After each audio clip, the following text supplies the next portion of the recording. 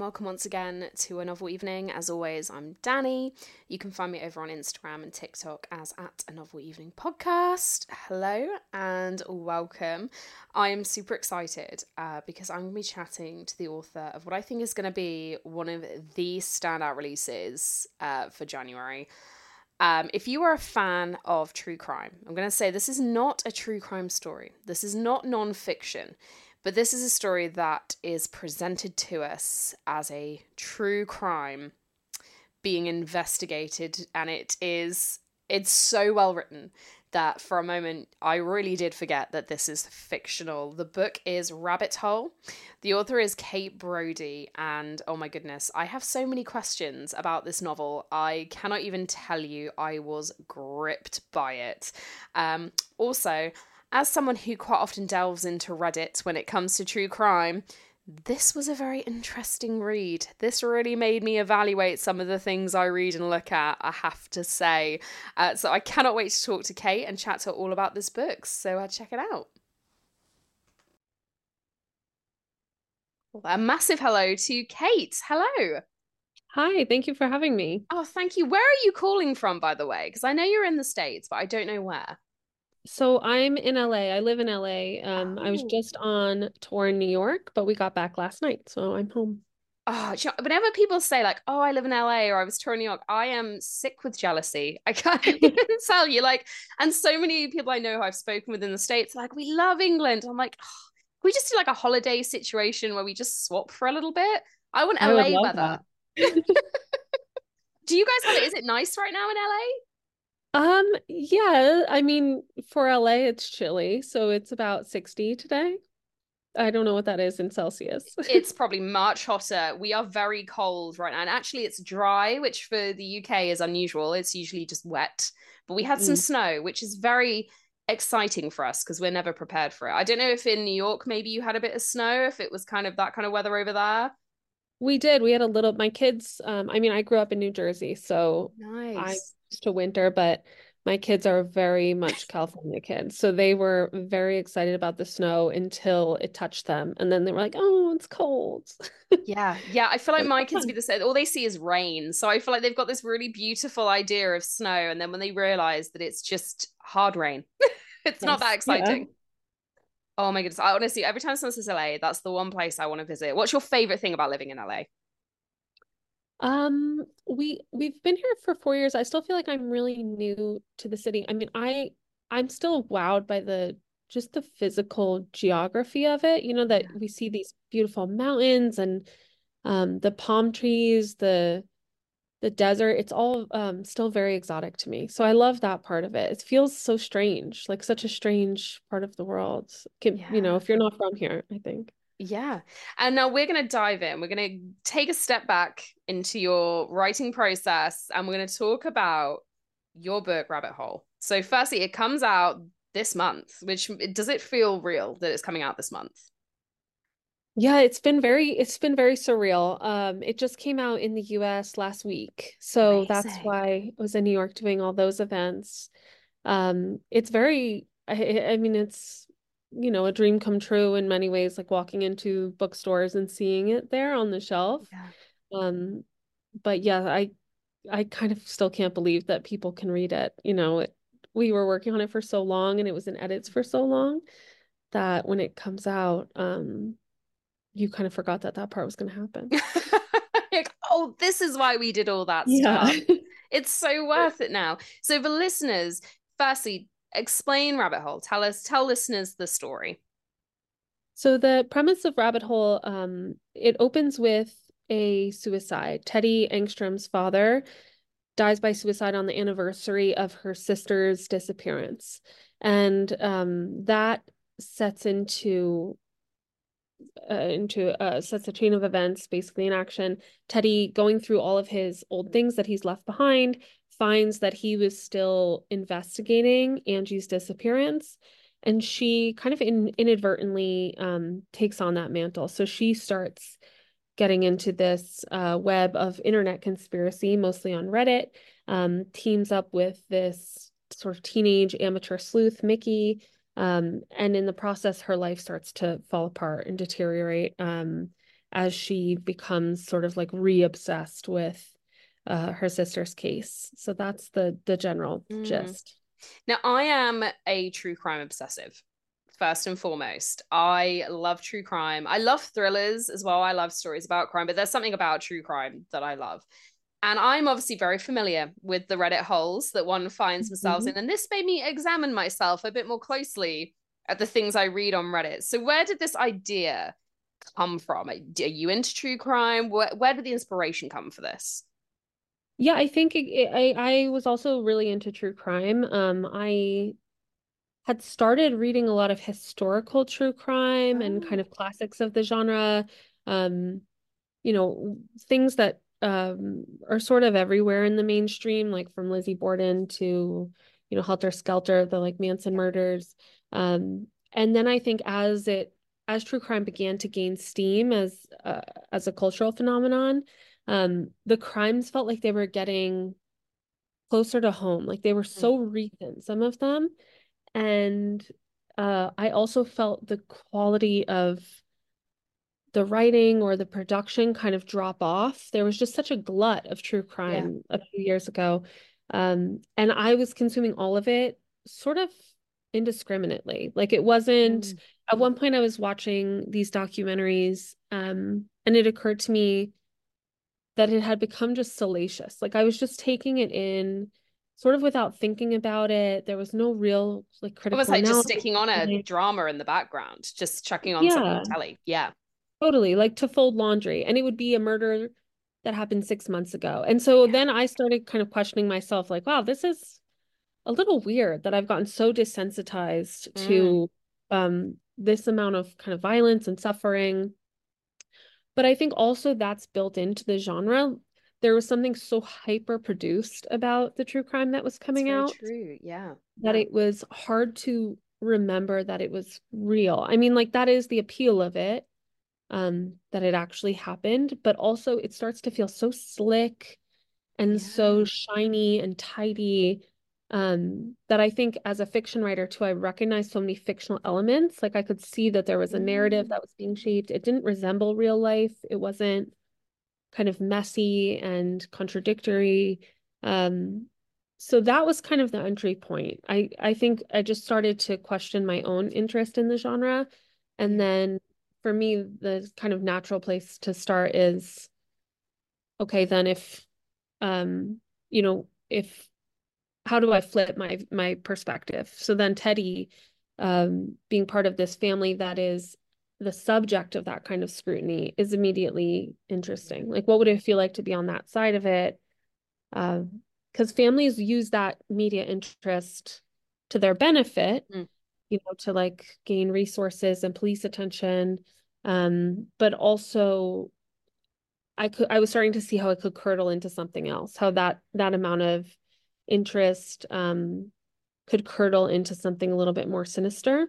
And yeah. so that became the real like meat of the plot where, thinking about these people on Reddit who might be discussing Teddy's family, her Yeah. father, her sister's disappearance, and speculating really wildly and without any concern for the truth or the people on the other side of it. And that's the interesting thing is as you were saying, kind of we consume this media. There's always a family and friends and people who knew that person, knew those people. And actually, that for me, when the Dharma kind of drama came out and they'd almost made this Mhm. kind of show about it, I actually felt very uncomfortable watching that. That was kind of the first Yeah. time I watched something and I thought, oh, I'll put it on. And that was like the first time it hit me. I thought, these are real people. Their families could be watching this being acted out in real time, not like Hmm. a reenactment where you usually don't see anything, but actually watching it live happening. And I think that's the bit you forget, isn't it? That there's always there's another side of it that I think gets, like you say, when you've got these beautiful, slick productions, you might have the family talking, but it's the aftermath, isn't it? Right. And I think it's tied to the rise of the internet in some ways Mm, too. It feels very similar to how we talk about kind of everything yeah, online now. Like that you assume if I mean I've encountered this like recently with the book, right.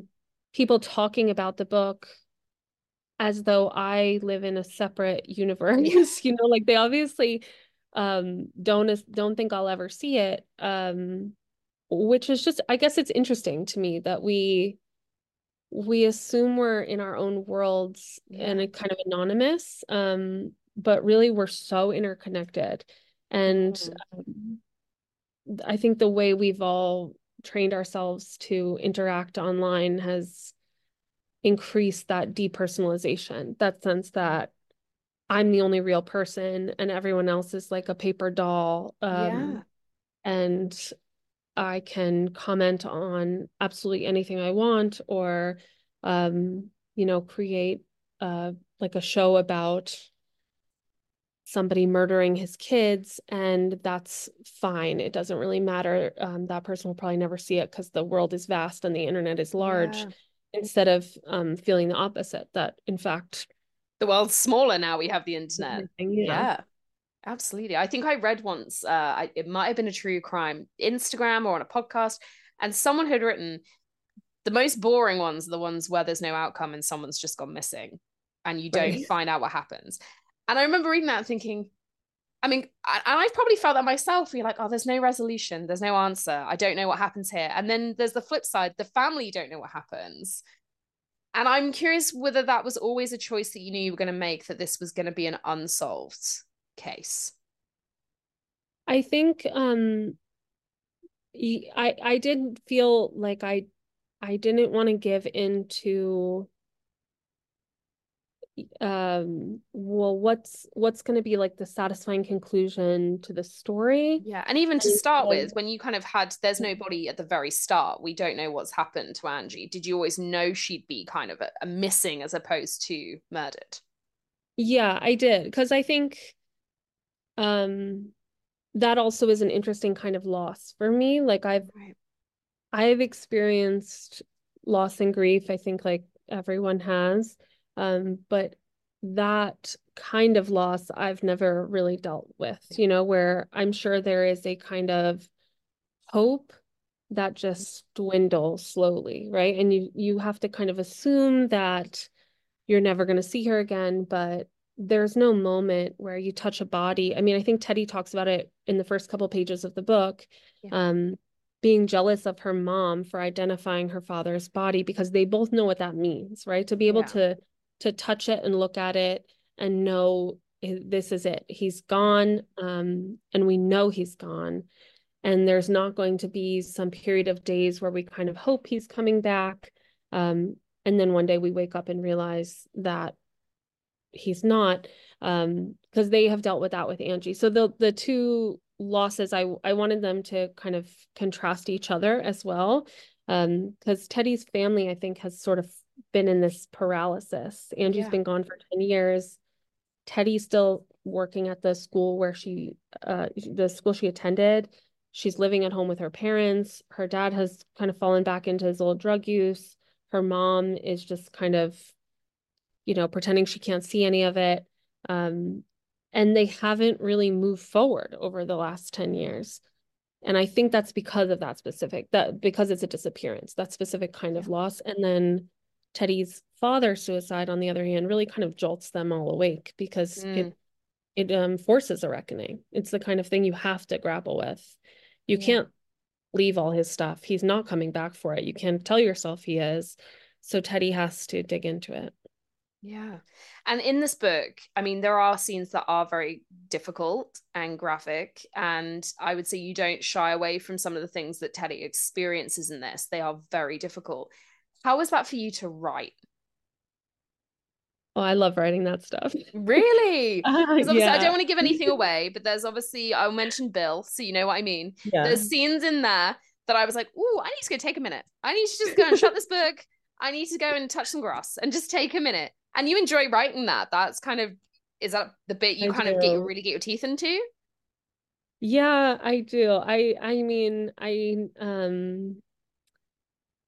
I think that's kind of like such a meaty opportunity from a writing perspective, to when you have a moment with a character. And I know they're tough to read, and they're definitely tough to think about from a character's perspective, but the actual writing of it, when you're I'm trying to think of a way to put this. Like some of the sex scenes that are a little bit grittier, or the scenes that deal with actual violence, Yeah. where you get to sort of look underneath these rocks that you don't look Yeah. under in life, and then try to paint them really accurately. That is my favorite challenge, is thinking about how to put words to something I haven't seen in a book before.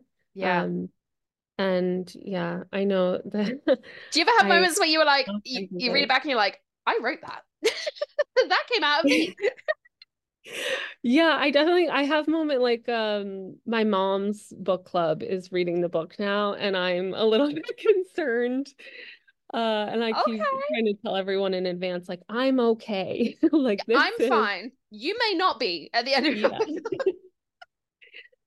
It's, I always write it assuming no one I know is ever gonna see any of that. And But yeah. that's the funny thing, because of course everyone who loves you is going to want to pick this book up and read it, and they'd be like, wow, maybe I didn't know her as well as I thought I did. Yeah. You must need a disclaimer at the start, like these events are not related to the author Right. at Exactly. all. But I mean, again, you've done your job as a writer. So, I had to put it down and step away quite a few times to kind of just really kind of process what I'd read to some degree. And also, but that as a writer, that's kind of your job, right? If people aren't uncomfortable by reading that, you maybe haven't hit the mark, right? Yeah, I would rather, I mean, the worst insult to me is like it was boring, it was poorly written, I've seen it done before.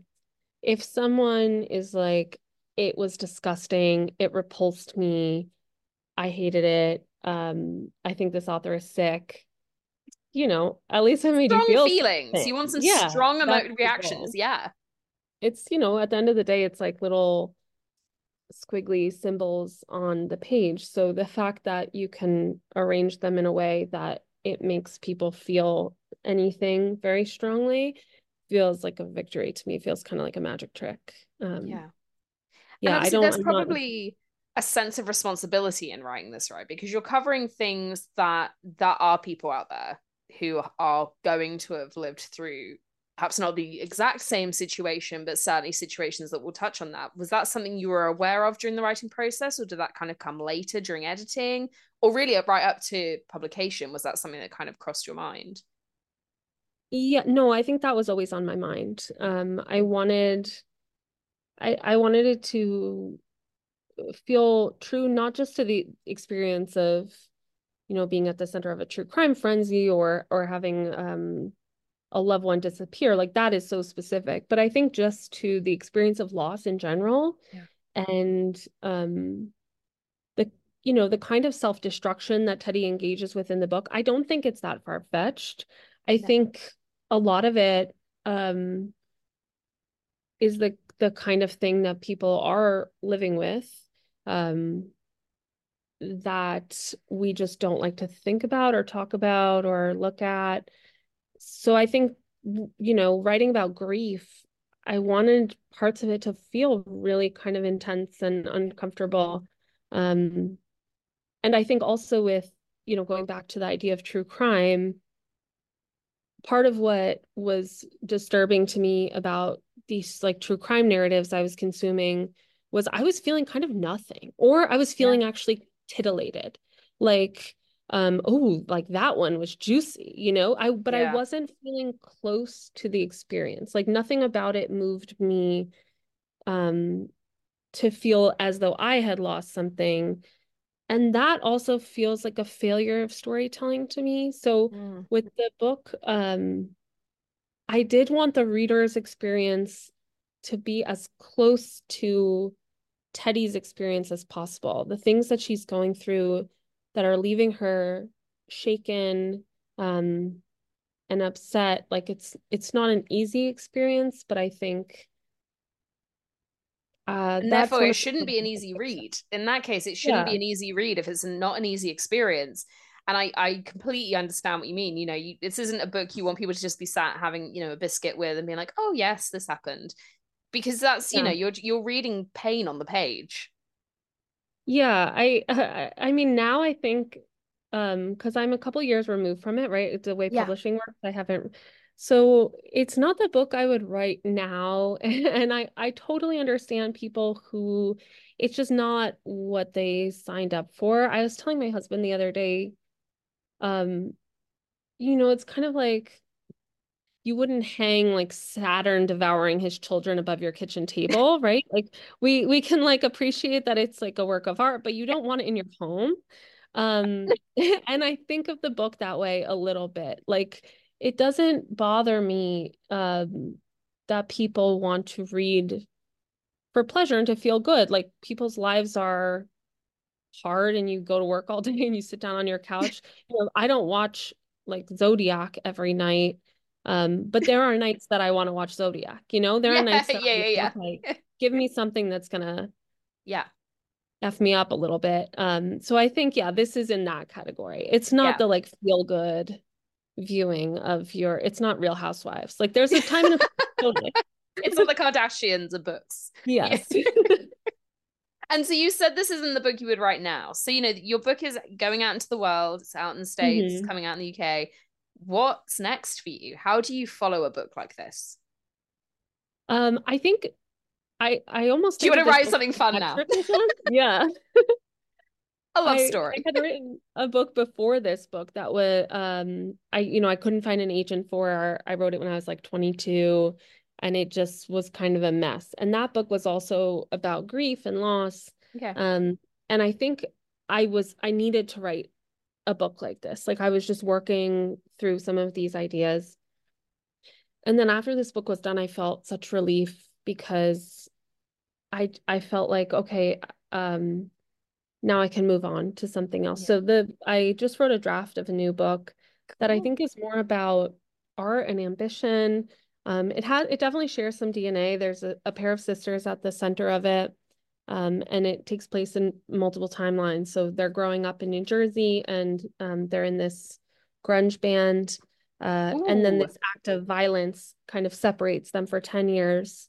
And when they're reunited, one is kind of down on her luck, and the other one is very successful, except that her entire career is built on her sister's stolen work.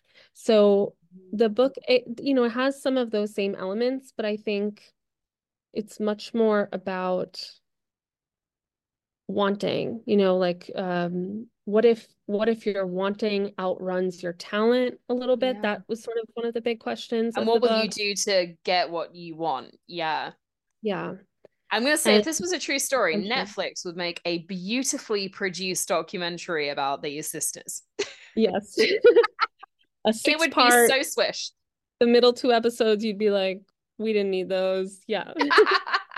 Yeah, you'd be like, why is this 6 episodes? We could have Yeah. done this in two long episodes.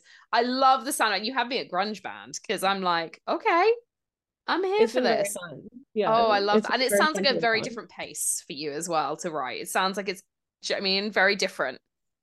Yeah, it feels very different, like a very different experience. And structurally it's very different as well. It's not the sort of claustrophobic first person of Rabbit Hole. I was in that headspace for such a long time with Teddy, and this is a little bit more expansive and I'm moving between characters. So yeah, it's been really fun to work on. I'm very excited. Now, look, we're going to step away from Teddy and we're going to see what you're going to bring to your novel evenings. So I'm very excited to see what you've got. So we're going to start off with, where are we going to go for your evening? Okay. If I have any kind of night to myself, um, definitely in New York, downtown, at a restaurant, like in the Village, somewhere kind of quiet, where the service is really slow and you can sit in a dark little corner and they don't bother you, even if you're taking ages. Ooh, I'm sold. I'm there. I'm like, although I'm one of those people that's always, I want my food immediately because I'm a bit impatient like that. But for this night, I would make an exception. Okay. They'll I bring could the do that. drinks quickly. And what cuisine would we have? That's very important.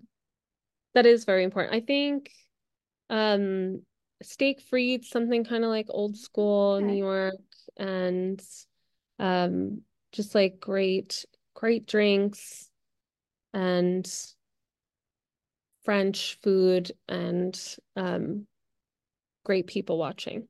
That's the Okay. most important thing, I think. Okay, I'm there for that. Okay, Hmm. I'm down. So, who's the first guest that you're bringing along to our little quaint evening in the village? My favorite fictional character of like recent years is Yoli from All My Puny Sorrows. Have you read Oh that book? no, I've not heard of this. Tell me more. It's Miriam Tave's book. I reread it almost every year. It's kind of the book I wish I had written in a lot of ways. It's You're like, so damn. good. It follows these two sisters, Yoli and Elfrida. And Elf is a concert pianist who is deeply depressed and keeps trying to take her own life, and Yoli really wants her to stay. And the book doesn't sound very funny the way I'm pitching it, but it is so funny. And Yoli is a writer and a mom, and she carries around her like novel manuscript in a grocery store bag, um, and has a lot of love for her sister and compassion for what she's going through. Um, and yeah, Oh, Miriam Taves just kind of renders her so beautifully on the page that I feel like I know her and that she'd just be so fun to sit around and talk sisters and writing and all it sounds like things. she needs she needs a good She needs night. a night out. Yeah, she Yeah, she could needs a good be. night out, some good food, and a good drink. Yeah. Okay, okay. So she's joining us. Who else is coming along?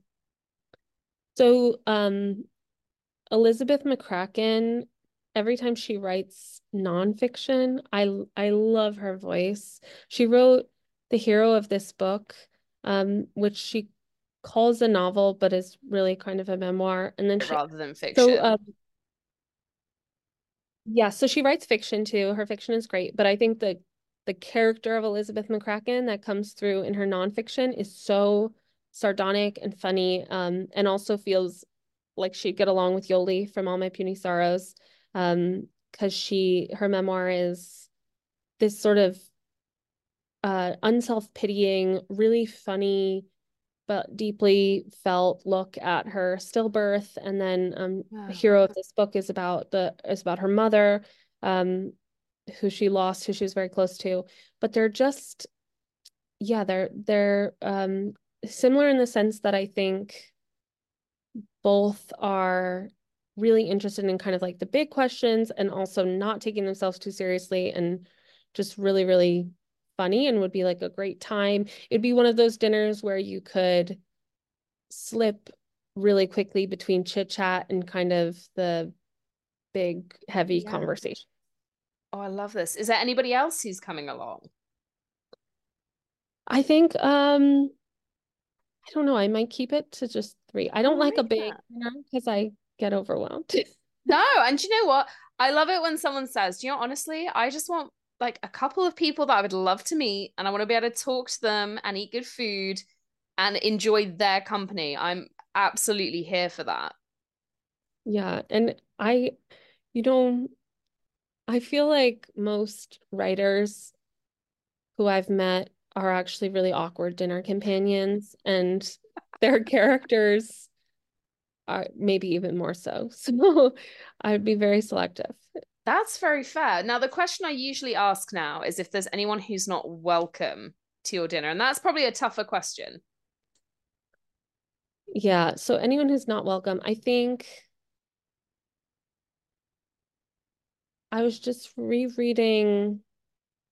I've been thinking a lot about this question of unlikable characters because everyone Hmm. asks me um about writing unlikable characters with regard to Teddy. And I don't think about unlikable characters when I'm writing. Yeah. I don't